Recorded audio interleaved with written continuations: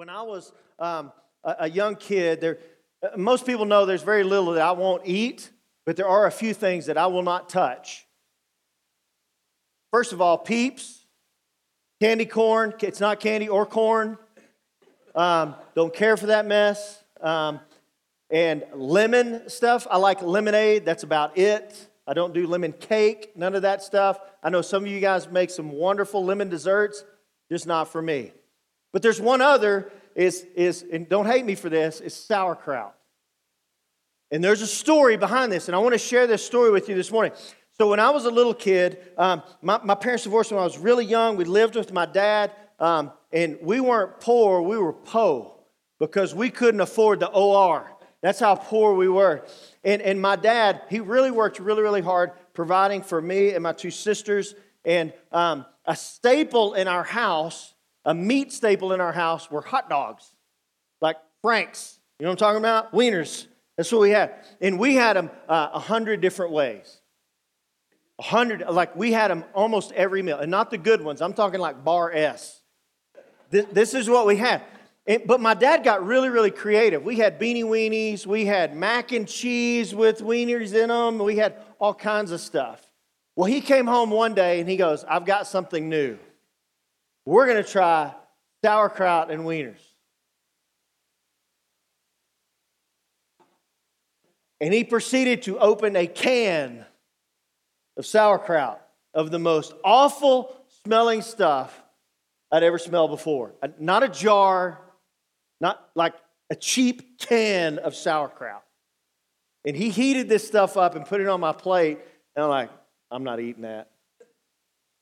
He says, son, this is dinner. You're going to eat it. I'm not eating that. And he goes, son, this is what we have. This is supper. You either eat it or you don't eat. I said, Dad, I'm not eating that. He said, at least take a bite. And I tried. Oh, did I try. Needless to say, I didn't eat that night. And I thought about this. I mean, I stood my ground because my dad was like, you need to eat. You need to eat. I'm a little boy. He goes, you need to eat. And to this day, I will not touch sauerkraut. I know some of you guys say, oh, sauerkraut is so good. Maybe there's some good sauerkraut out there. I am not convinced. But the thing is I took a stand. And I couldn't help but think of this when we're going through this and thinking about this morning. Alexander Hamilton said this: if you don't stand for something, you'll fall for anything. Maybe some of you guys know the Aaron Tippin song, right? There we go. I love what Aaron says at the end of this song. He says, that part of the lyrics of that, if you don't stand for something, you'll fall for anything. And he says at the very end of this song, he says, what you do today, you will have to sleep with tonight. I tell you all this story because I want you to think about this. What are the things that you will definitely take a stand for? And say, I'm doing that, or I'm not doing that. What are the things in your life that you absolutely put your foot down, that you will fight for? What are those things? Here's what we often see today is people either take a really hard stand on things or they take no stand at all. A lot of people are very indifferent. If we know Jesus as our Lord and Savior, we are to take a stand. In fact, we're commanded to do so. We see verses like Romans 12:2. It says, do not be conformed to this world, but be transformed by the renewal of your mind, that by testing you may discern what is the will of God, what is good and acceptable and perfect. Be transformed. You're transformed. This is what God calls us to. When we trust in the gospel, we're transformed. We don't subject ourselves to the way of the world. We stand for the things of God. Or we read verses like Galatians 5:1. For freedom, Christ has set us free. Stand firm, therefore, and do not submit again to a yoke of slavery. I think about this and I can't help but know and confirm that the gospel itself is transformative. It's not only a promise for eternal life, it is a promise for a transformed life today. In this moment. The gospel completely changes how we live and operate. And it's a call to stand for the things of God, even when the world is compelling us to do something completely and totally different. We're to stand firm, not as the world does, but we're to stand firm as Christ does. And church, that looks different. It looks a lot different. And this is what we see in our text today. So let me kind of give you a recap of where we're at. If this is your first Sunday here, let me tell you where we're at. We're in the book of Acts. The church has been born. God is really doing some amazing things through His people. There's this great persecution that's continued, but God continues to grow His church. There's thousands being added, baptized, and they're fellowshipping together. And these religious leaders are telling these folks that you can't keep talking about this Jesus guy. But they continue to do it, and people are coming to faith. And one of these guys was Stephen. We saw just a few weeks ago that Stephen was one of the first deacons. He was a servant of the church. He was a man committed to Christ's church and the growth of it through the truth of the gospel. The gospel had wrecked his life and forever changed him. Not a lot is known about Stephen other than what we read here in Acts. But what we do read is I would argue, is the most important part. This is what God wanted us to know about Stephen. God wanted us to know the character that Stephen was, that the gospel had made him into be, and what he stood for. We see in Acts 6:8 that says that he was a man full of grace and power, and he was doing great wonders and signs among the people. And we're going to see today in our opening passage here that he was full of the Holy Spirit. He had come to faith in his Savior, Jesus, and was forever changed. He was forever changed. The impact of Christ on his life had changed him and given him a great purpose in life. And he knew it.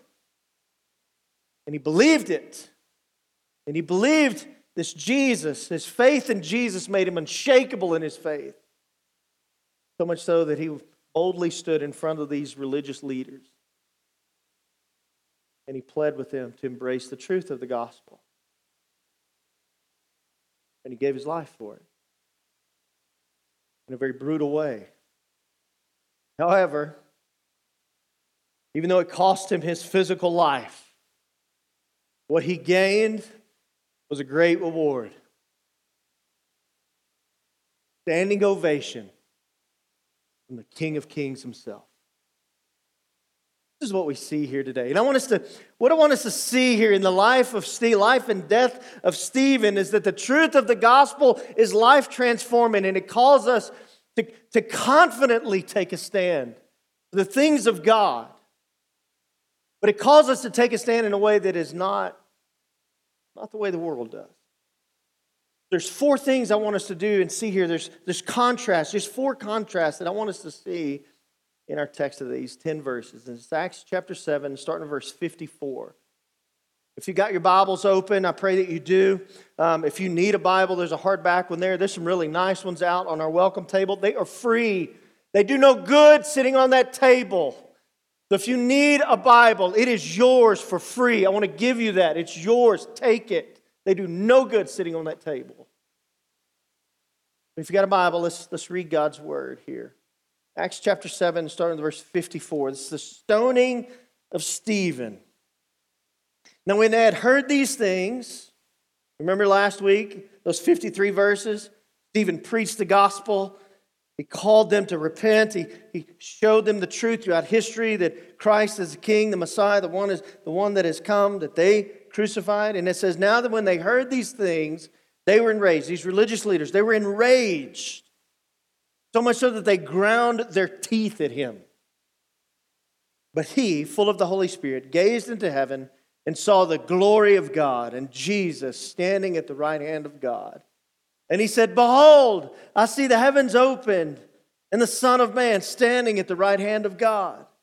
But they cried out with a loud voice, and they stopped their ears and rushed together at him. Then they cast him out of the city, and they stoned him. And the witnesses laid down their garments at the feet of a young man named Saul. And as they were stoning Stephen, he called out, Lord Jesus, receive my spirit. And falling to his knees, he cried out with a loud voice, Lord, do not hold this sin against them. When he had said this, he fell asleep. And Saul approved of his execution. And there arose on that day a great persecution against the church in Jerusalem, and they were all scattered throughout the regions of Judea and Samaria, except the apostles. Devout men buried Stephen and made great lamentation over him. But Saul was ravaging the church, and entering house after house, he dragged off men and women and committed them to prison. This is God's word. Let's pray. Father in heaven, I pray that, Father, your spirit just be heavy here this morning, Lord. I need you. Father, I need you to preach your truth this morning, Lord. I pray that you would open our eyes to see, our ears to hear, but most of all, our hearts to receive the truth of your word, Lord. May you teach us today. God, help us to stand for the goodness of who you are. Father, help us to recognize those areas where the world is trying to creep in and get us to compromise those truths. But God, help us to do it in a way that Jesus stood and Stephen stood. Father, help us to be like that. Father, I thank you for the goodness of who you are. I thank you that you give us your word, you give us your spirit, you've given us your son, you've given of yourself, Lord. And God, may that not go unnoticed and embraced here today. And it's in Jesus' holy and precious name we pray. Amen. We see a lot of contrast here in the way that these religious leaders, Saul included, who were not followers of Jesus, and the way Stephen stood and responded to opposition. I think we can learn a lot about how we should stand firm in our faith and live out the gospel in our everyday lives. The interesting thing is more than likely, no one is going to call for our life. More than likely, no one's going to drag us to a foreign city or outside of a city, outside of Severance, and throw us down off a cliff and hurl stones at us. But we are to take a stand. We're to take a stand for the things of God. And as I prepared for this, I thought about how do we do this? And as I looked at this, I want to pull out 4 contrasts between these religious leaders and Stephen here. There's 4, and I think this is a good thing that we can look at this morning to show us what do we stand for and how should we stand. So here's the first one. The religious leaders, this first contrast.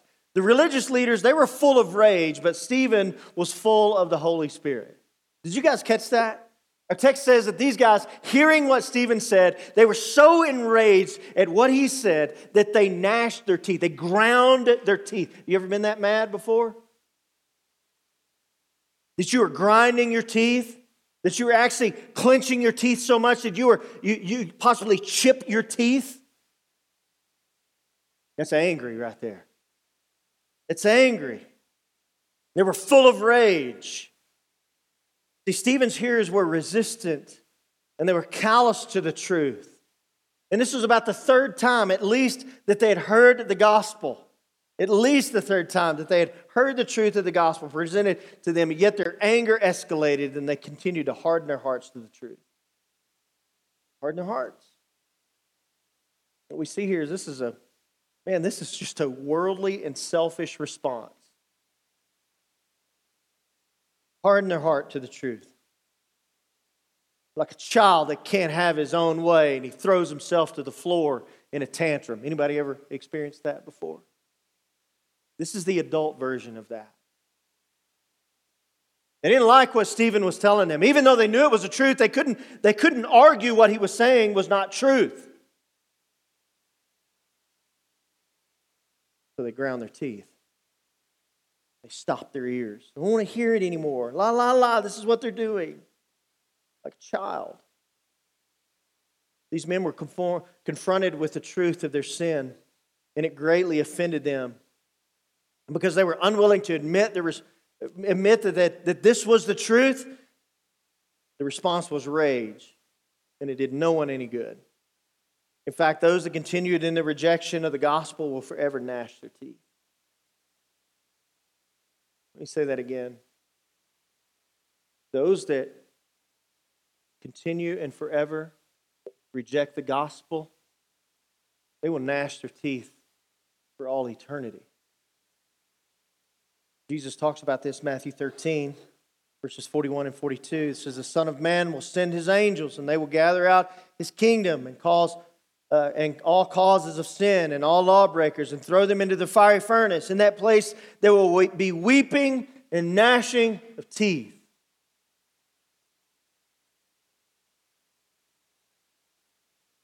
Stephen did just the opposite. Stephen didn't gnash his teeth. Stephen was filled with the Holy Spirit. In sharp contrast, Stephen, he remained calm. He didn't get angry. He told the truth. He did call them stiff-necked, but he had great compassion for these men.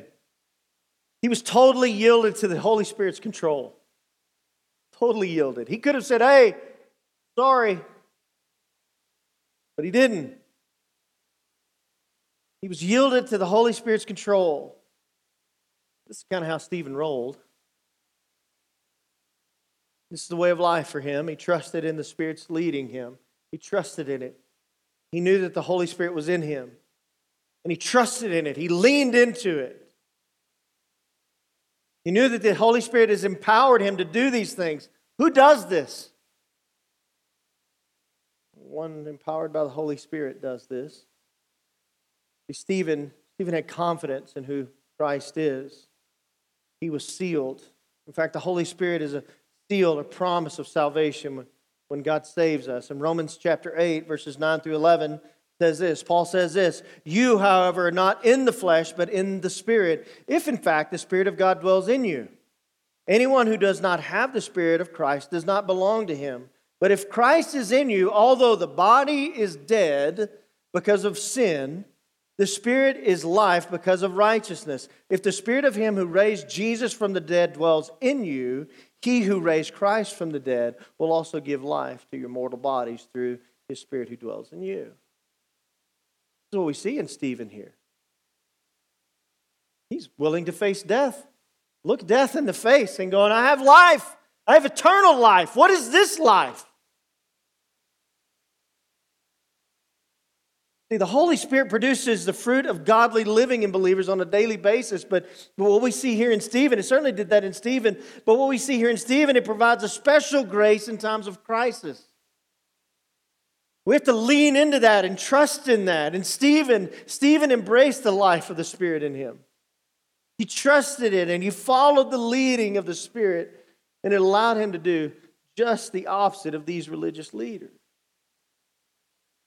You see, these religious leaders, they were full of hate because they were given into their flesh. Yet Stephen was full of compassion in the Holy Spirit because he was filled with the Holy Spirit.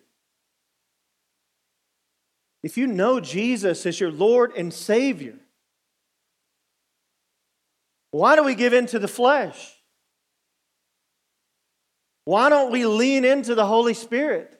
This seal, this promise. It would do us well to study the things of the Holy Spirit. I think this is something that we don't know enough about, really. Christ is seated at the right hand of the Father. The person of God that is here with us now is the Spirit. We'll see this here in just a moment when Stephen gazes into heaven. The person of God that's with us now is the Holy Spirit. It's with us. There's so many promises in Scripture about the Holy Spirit as our guide. It convicts us of sin. It comforts us. It leads us. It directs us. It gives us words to say and things to do and conviction.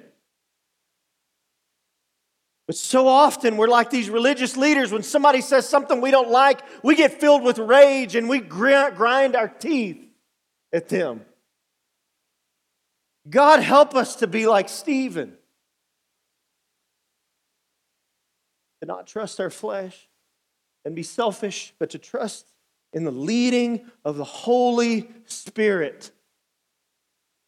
A big contrast here is what we see, the way Stephen stood and the way these religious leaders stood. Here's the next thing. The religious leaders were willing to destroy life to save their own way of life. But Stephen was willing to give his life for the sake of others.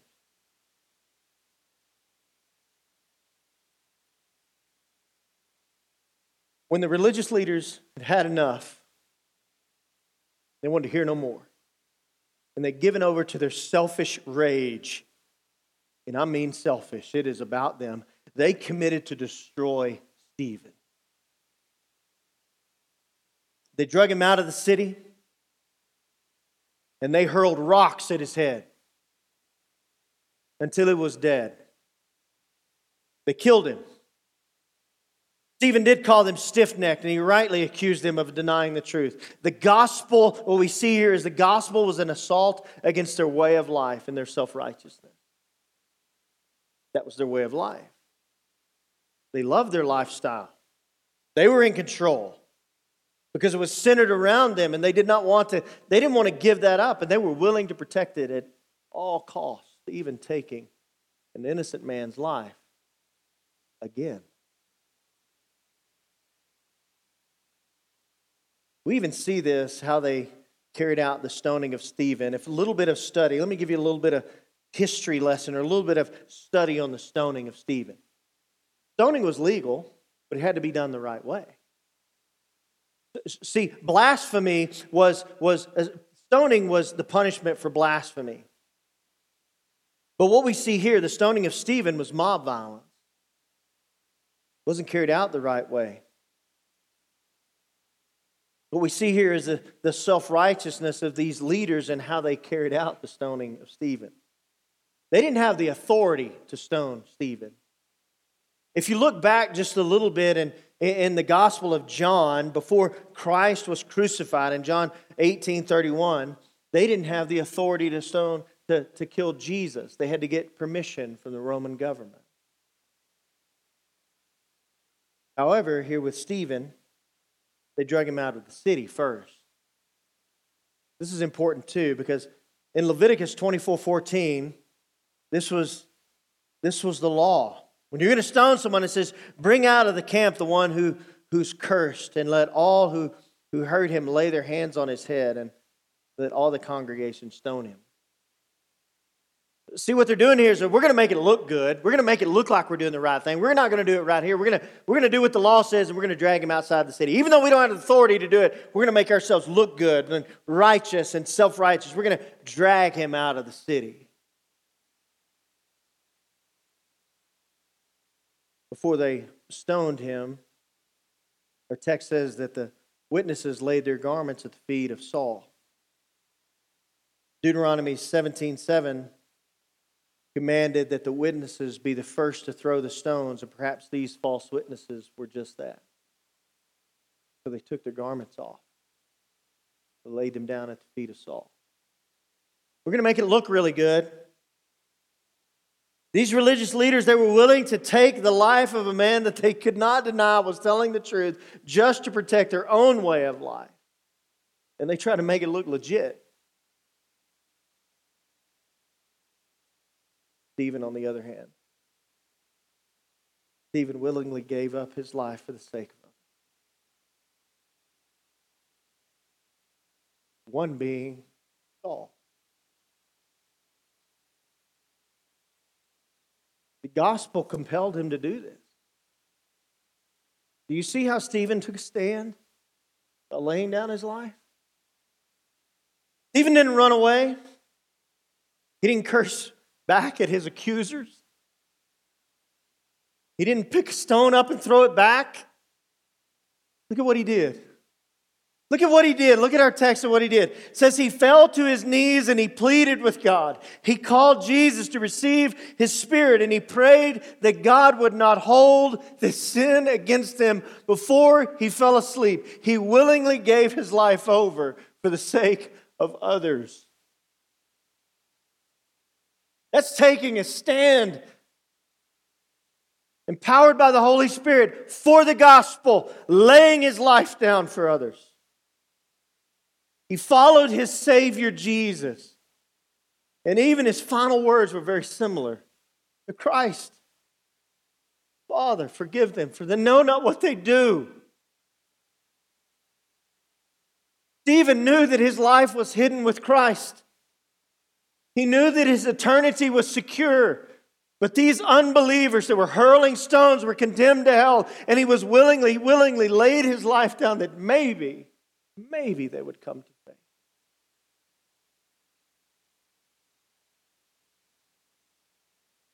Stephen, it was worth it.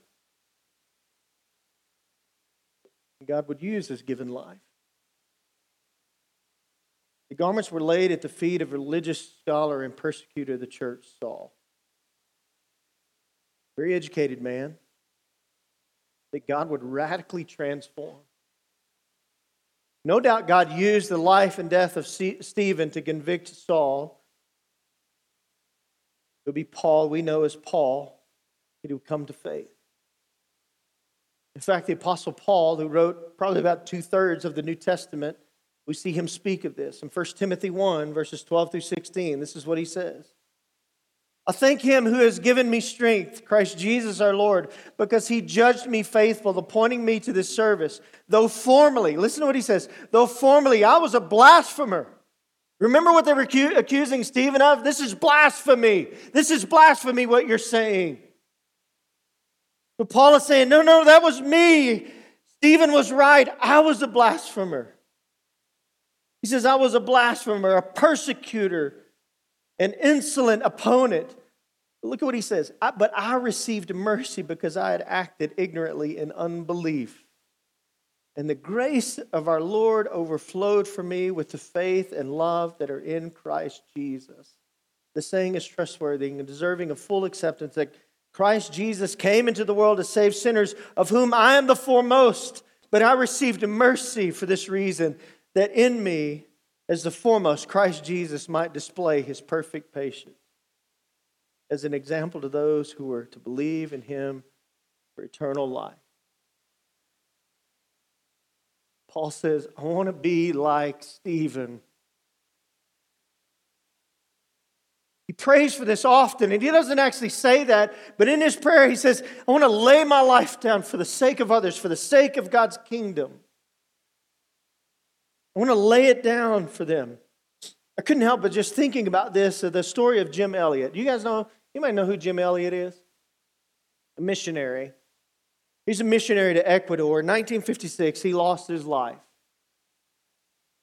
trying to share the gospel. In fact, he encouraged you to read the story of Jim Elliot. Just Google it. It is worth reading. The guy was sold out for the Lord. He and a few others, they had landed on a beach in a river in Ecuador to reach a very violent tribe that lived in the jungle there.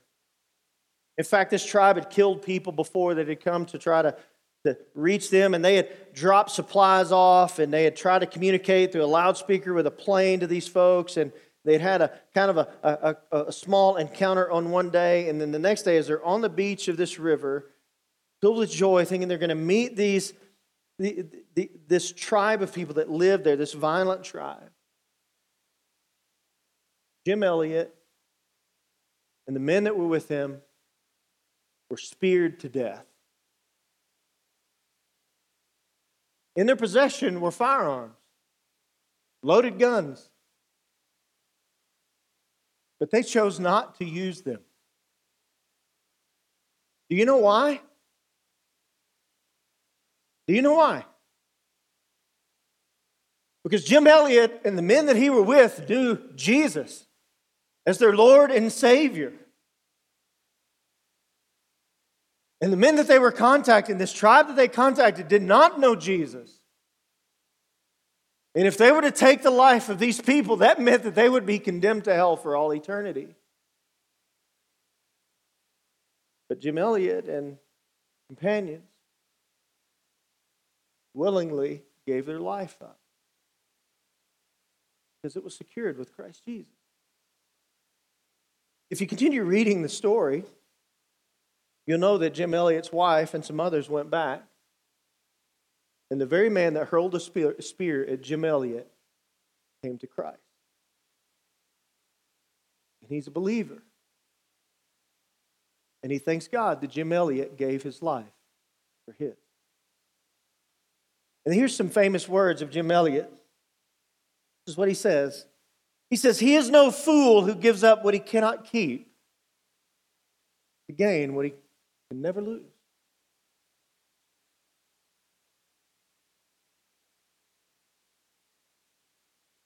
Think about the way we take a stand. Do we take a stand by willingly laying our lives down for others? Here's number 3.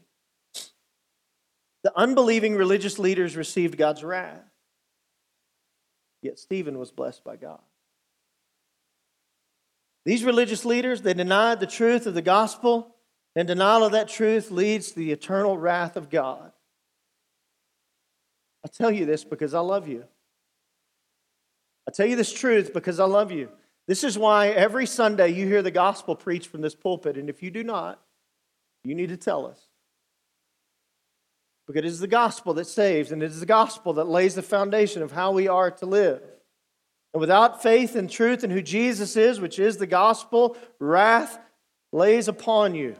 John 3:18 says, "As whoever believes in him is not condemned, but whoever does not believe is condemned already because he has not believed in the name of the only Son of God." I don't know if I can put it any plainer than that.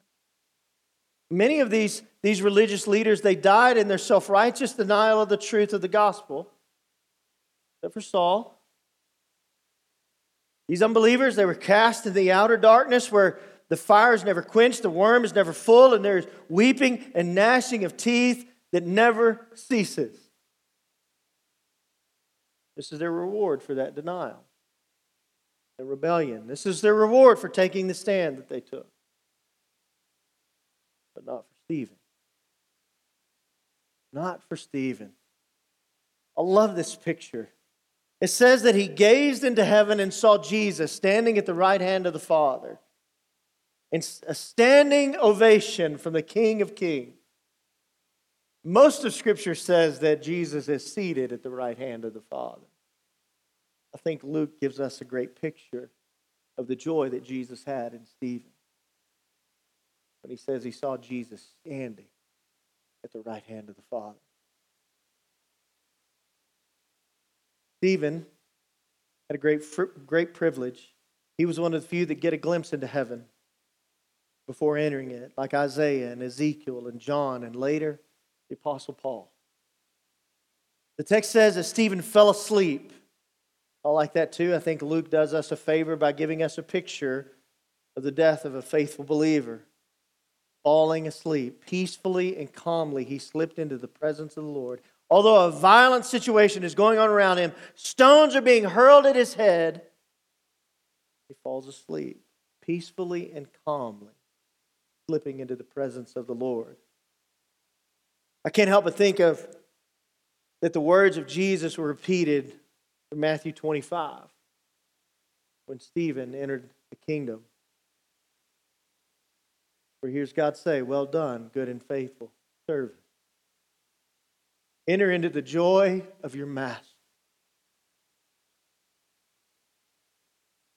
Sleep is a great way to describe the death of a believer. It's eternal rest in the presence of an unhindered glory of God for all eternity.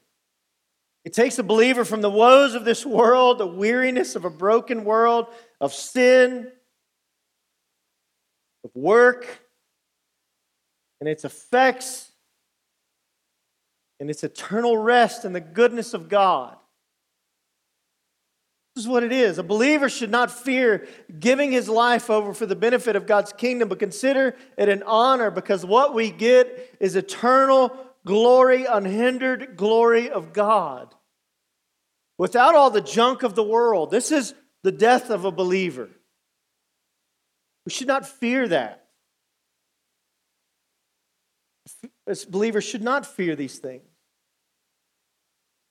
We should consider it an honor. Stephen not only gave his life over to God's glory in death, but also gave his life over in the way that he lived. We see in the life of Stephen a great example of what it means to be transformed in life and death for the gospel.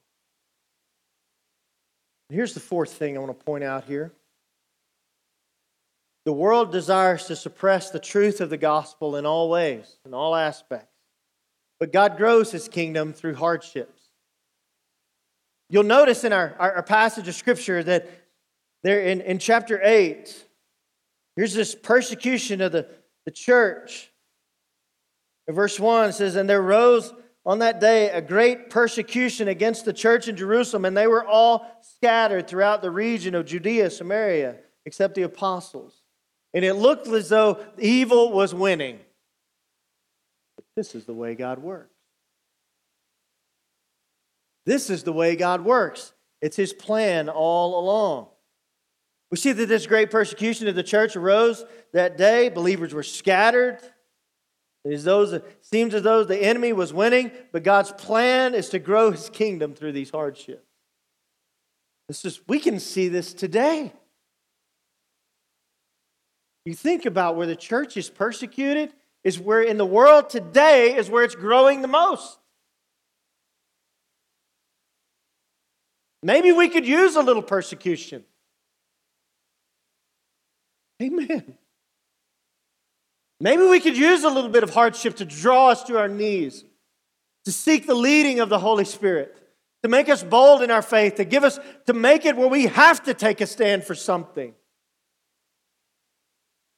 This is the way God works. The gospel message. Let's kill the Messiah.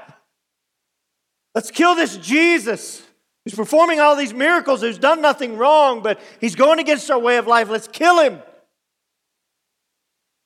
And we did. But praise God, God brings salvation to the death, burial, and praise God, the resurrection of Christ the King. The way God works.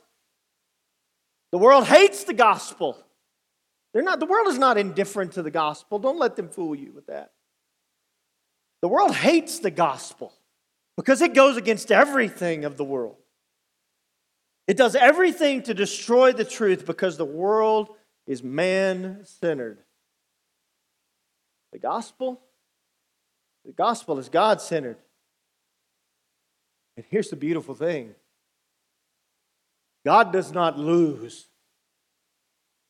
He wins. He wins. Even when the world says you are losing. We have the words of Stephen, the life of Stephen today, and we look at this and going, look at how God used the life and death of Stephen. Look at how God has used the life, death, and burial and resurrection of Christ our King. This is what we see here. So what do we do with this? What do we do with this? As we said before, the gospel is transformative.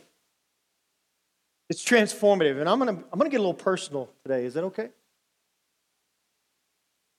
The gospel's transformative. It should be. It should radically transform our lives.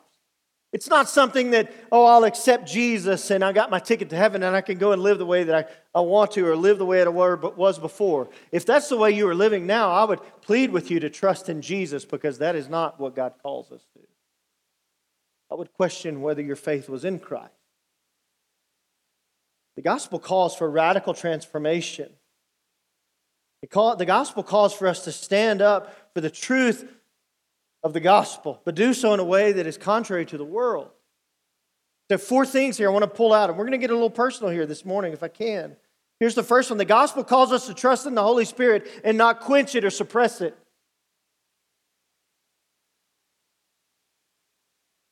So often we give in to rage when we meet opposition. We resist the Holy Spirit. We quench the Holy Spirit. We grieve the Holy Spirit. What we're saying is, I want to do it my way. They're saying these things about me, or I'm offended. And I'm going to react out of my flesh. This is what Paul says about this in Ephesians 4:30-32. And do not grieve the Holy Spirit of God, by whom you were sealed for the day of redemption. Let all bitterness and wrath and anger and clamor and slander be put away from you, along with all malice. Be kind to one another, tenderhearted, forgiving one another, as God in Christ forgave you. Paul's saying, trust in the Holy Spirit. Don't live like the world. Your enemy hates you, you love them. Someone has a different political view from you, you don't hate them, you love them. You don't have to agree with them. You love them. How often do we seek the leading of God the Spirit in our life? How often? How often we plead with God, I want to respond the right way, or I want to stand for something. I want to stand for the ways of you, but I don't know how to do it. I need you to empower me. This is what we see in these early believers. They're standing for the truth of who God has called them to be. And Christian, this is what we are called to do as well. But it looks different than the world does. We don't do it in rage. We don't do it in name calling. We're not called to win arguments. We're called to win people. This is what we're called to, Christian. We need to put this bitterness and wrath and anger and clamor and slander away. We're to be kind to one another. We're to be tenderhearted. We're to forgive those that persecute us. To love one another and forgive. Christian, this is how we take a stand for the things of God. It doesn't mean we agree. We have to go along with the things of the world. But it means we take a stand in grace and mercy. We don't compromise truth. We stand for truth.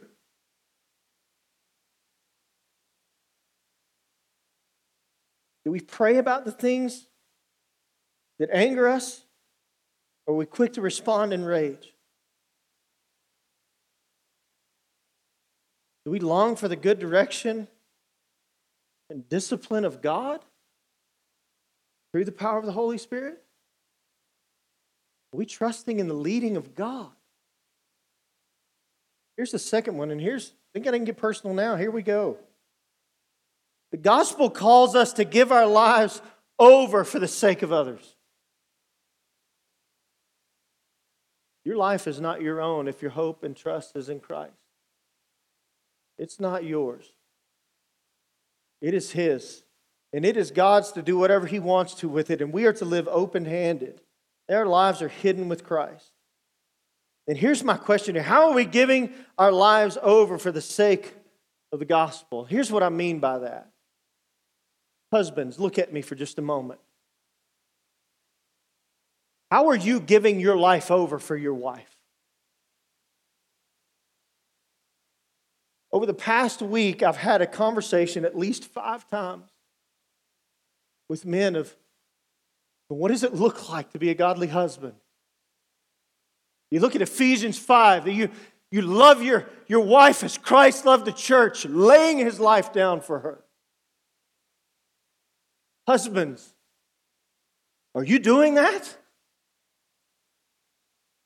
Convicted myself. Are we laying our lives down for the goodness and the sake of our wives and our children?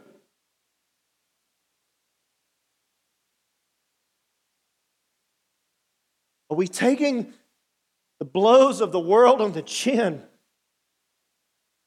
to protect our wives and our kids?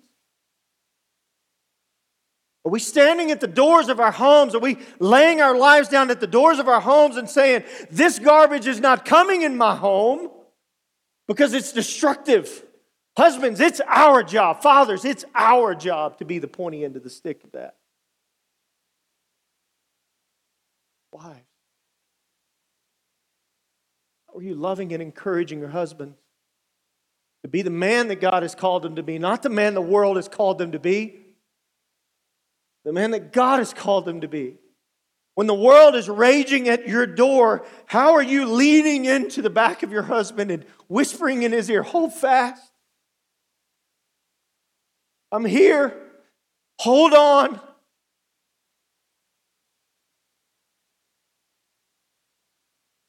Children, how are you honoring your parents? Do you listen? Do you trust them? Are you desiring godly instruction? You say to your parents, hey, can we talk about this book just a little bit? How are we laying our lives down for those that God has called us to? How are we laying our lives down for our enemies? How are you loving those that maybe you get in a Facebook rant with?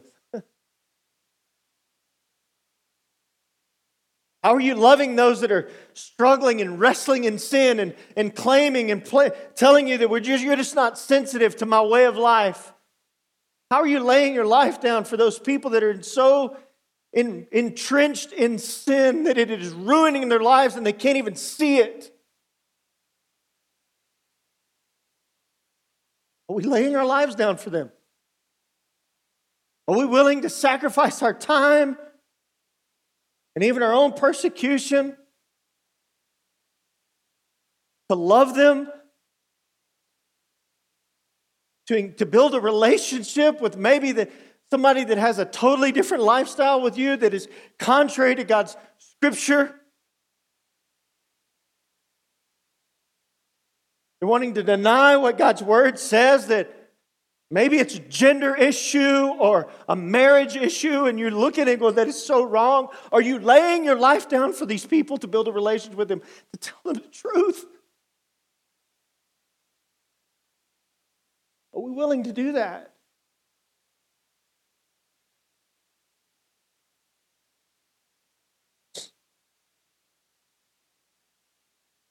How well are we giving our lives over for the sake of our families, our wives, our children, our neighbors,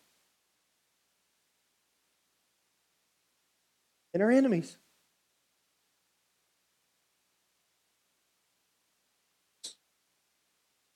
Number 3, the gospel calls us to seek the blessings of God and not settle for the junk of the world. And that's my terminology because it's junk. The best thing that this world has to offer is garbage compared to the glory of God. What are areas of our life that you are settling for less than what God desires for you? Honestly. You ever sat down with your family and maybe ask the question, what does God want to do with us?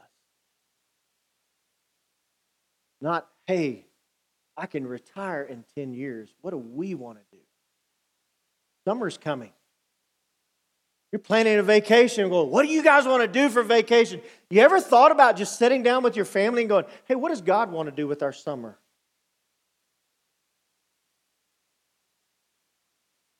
What does God want to do with this week of vacation that I have? You ever ask the question, maybe, what does God want to do with our home? What does God want to do with the resources that I have here rather than settling for the junk of the world? See, the gospel compels us to seek the blessings of God and settle for the junk of the world. Are we giving and sharing and caring for others? What does God want to do with open hands? Open hands. The gospel calls us to live with open hands, not clenched hands and going, God, this is mine. You can't touch this, but I'll give you this little bit over here. Stephen didn't do this. His whole life stood there and took stones hurled at his head. It's his whole life. And he says, God, this is what you want from me. I'm willing. It's yours for your glory and my good. When was the last time we asked that question? What does God want to do with my life? One thing I regret is not asking that question sooner in my life. I'd have probably been to northern Colorado a lot sooner. Here's the last. The gospel calls us to stand firm by humbly loving others, even in the face of opposition. Sounds very similar to these others, but I want to reiterate it. The gospel calls us to stand firm by humbly loving others. Humbly loving others in the face of opposition. I couldn't help but think of 1 Corinthians 13, one that's read at weddings quite often, but the first 3 verses are so good. 1 Corinthians 13, verses 1 through 3 says, "If I speak in the tongues of men and of angels, but have not love, I am a noisy gong or a clanging cymbal.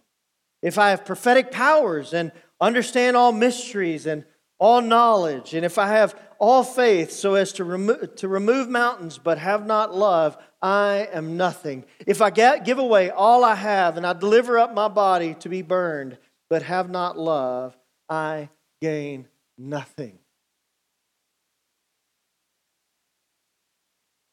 Let me remind you of the way Stephen opened his speech back in Acts 7. He called these men that would hurl stones at his head and bring about his physical death. He called them brothers and fathers. He had deep compassion for these guys. He loved them and he cared for them.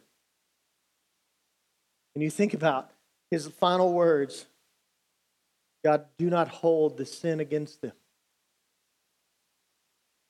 Very similar to Christ's words. Father, forgive them, for they know not what they do. All of this is born out of love. Love. Do you know why I tell you that I love you all the time? No, one thing is I do. It's your first day here. I just tell you, I love you. I'm glad you're here. But the other thing is I want you to know it. I want you to know that I love you. And how are we doing this? What are we communicating with this? Because here's the thing. We can have all the knowledge and all of this stuff in our mind and in our head, and we can say and do all the right things. But if we are not doing it out of love, it is, Paul says, like a gong banging that no one hears. No one. You know what they hear? Humble words spoken out of love. Deeds born out of love. And that love is born out of the love that God has given us. Church, this is how we stand. This is how we stand. This is how we take a stand. It's how we do it. We do it on our knees. We do it on praying. We stand not compromising truth, but we do it coming alongside others. We give our lives over for the sake of others. We don't seek the blessings of the world. We seek the glory of God. We seek those things. We trust in the Holy Spirit, not in what man says, but we trust in what God says. This is how we stand as believers. And if it costs us our physical life, we win. We win. This is what it means to take a stand for the gospel. In a moment, we're going to take the Lord's Supper. We'll pray for us in just a moment and allow our worship team, Mark and Shelby, to come back up here and we're going to sing. But I want you to think about these things. I want you to ask yourselves these questions. Pray. Spend some time praying. God, show me these areas of my life where I'm doing this wrong. I'm not taking a stand for anything. Or maybe I'm doing it the wrong way. That maybe God would reveal those things. Repent of those things. Confess and repent of those things. And trust in the Holy Spirit to lead you. And think about and commit to lay your life down for the sake of God. For the sake of others. And if you're here this morning, maybe some of this stuff is so weird and foreign to you. Maybe you don't know Jesus as your Lord and Savior. I pray that you meet Him today because all of this He has done for you. You deserve God's wrath. But Christ has taken that upon Himself. And all it takes to inherit the kingdom of God, to be saved, is put your hope and faith and trust in Jesus. Commit your life to Him. That's what this means, that He would transform you. And your affections will be first and foremost for your King of kings and Lord of lords. And if that's you here today, I pray that you You do that today, that God calls you unto himself. But for the rest of us, may we examine our lives today. As Paul says, before taking the Lord's Supper, examine ourselves and confess those things to God, that the Holy Spirit would transform us. Take the stand to be the men and women that God has called us to be for his kingdom, his glory, and our good. Let's pray. Father in heaven, I thank you for this morning. I thank you for the truth of your word. I thank you for Stephen and how you've used him. God, even here this morning, how you have used this man. How he willingly gave his life over for the sake of others. Father, I pray that you would make us more like him. God, help us to trust in your Holy Spirit. I pray that it's working right now in conviction and direction. God, help us to do this. Help us to be who you've called us to be. Father, for those that are far off from you, that are like those religious leaders, they're rebelling against you. They don't want to accept the truth. Lord, I pray that you would just wreck their hearts. Lord. That they would see the truth. As the Apostle Paul did, he would see Jesus. That he would, God, I pray that you would knock people over this morning in their hearts, that you would call them to repentance. And you would call them to salvation. They would embrace you as their Lord and Savior.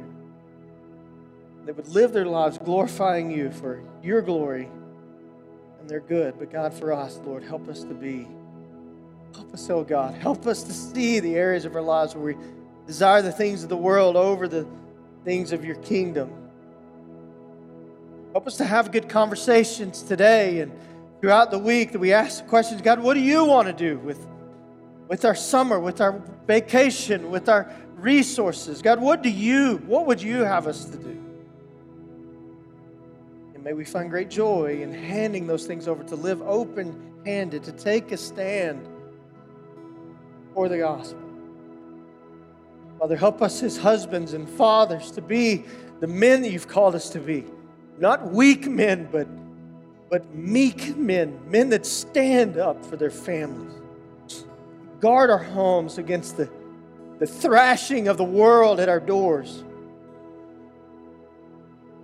God, help us to love our wives as Christ loved the church. Help us to care for our kids in a way that is glorifying to you. And Father, for the wives here too, may they submit to their husbands as their husbands submit to you. God, make us men that our wives long to submit to.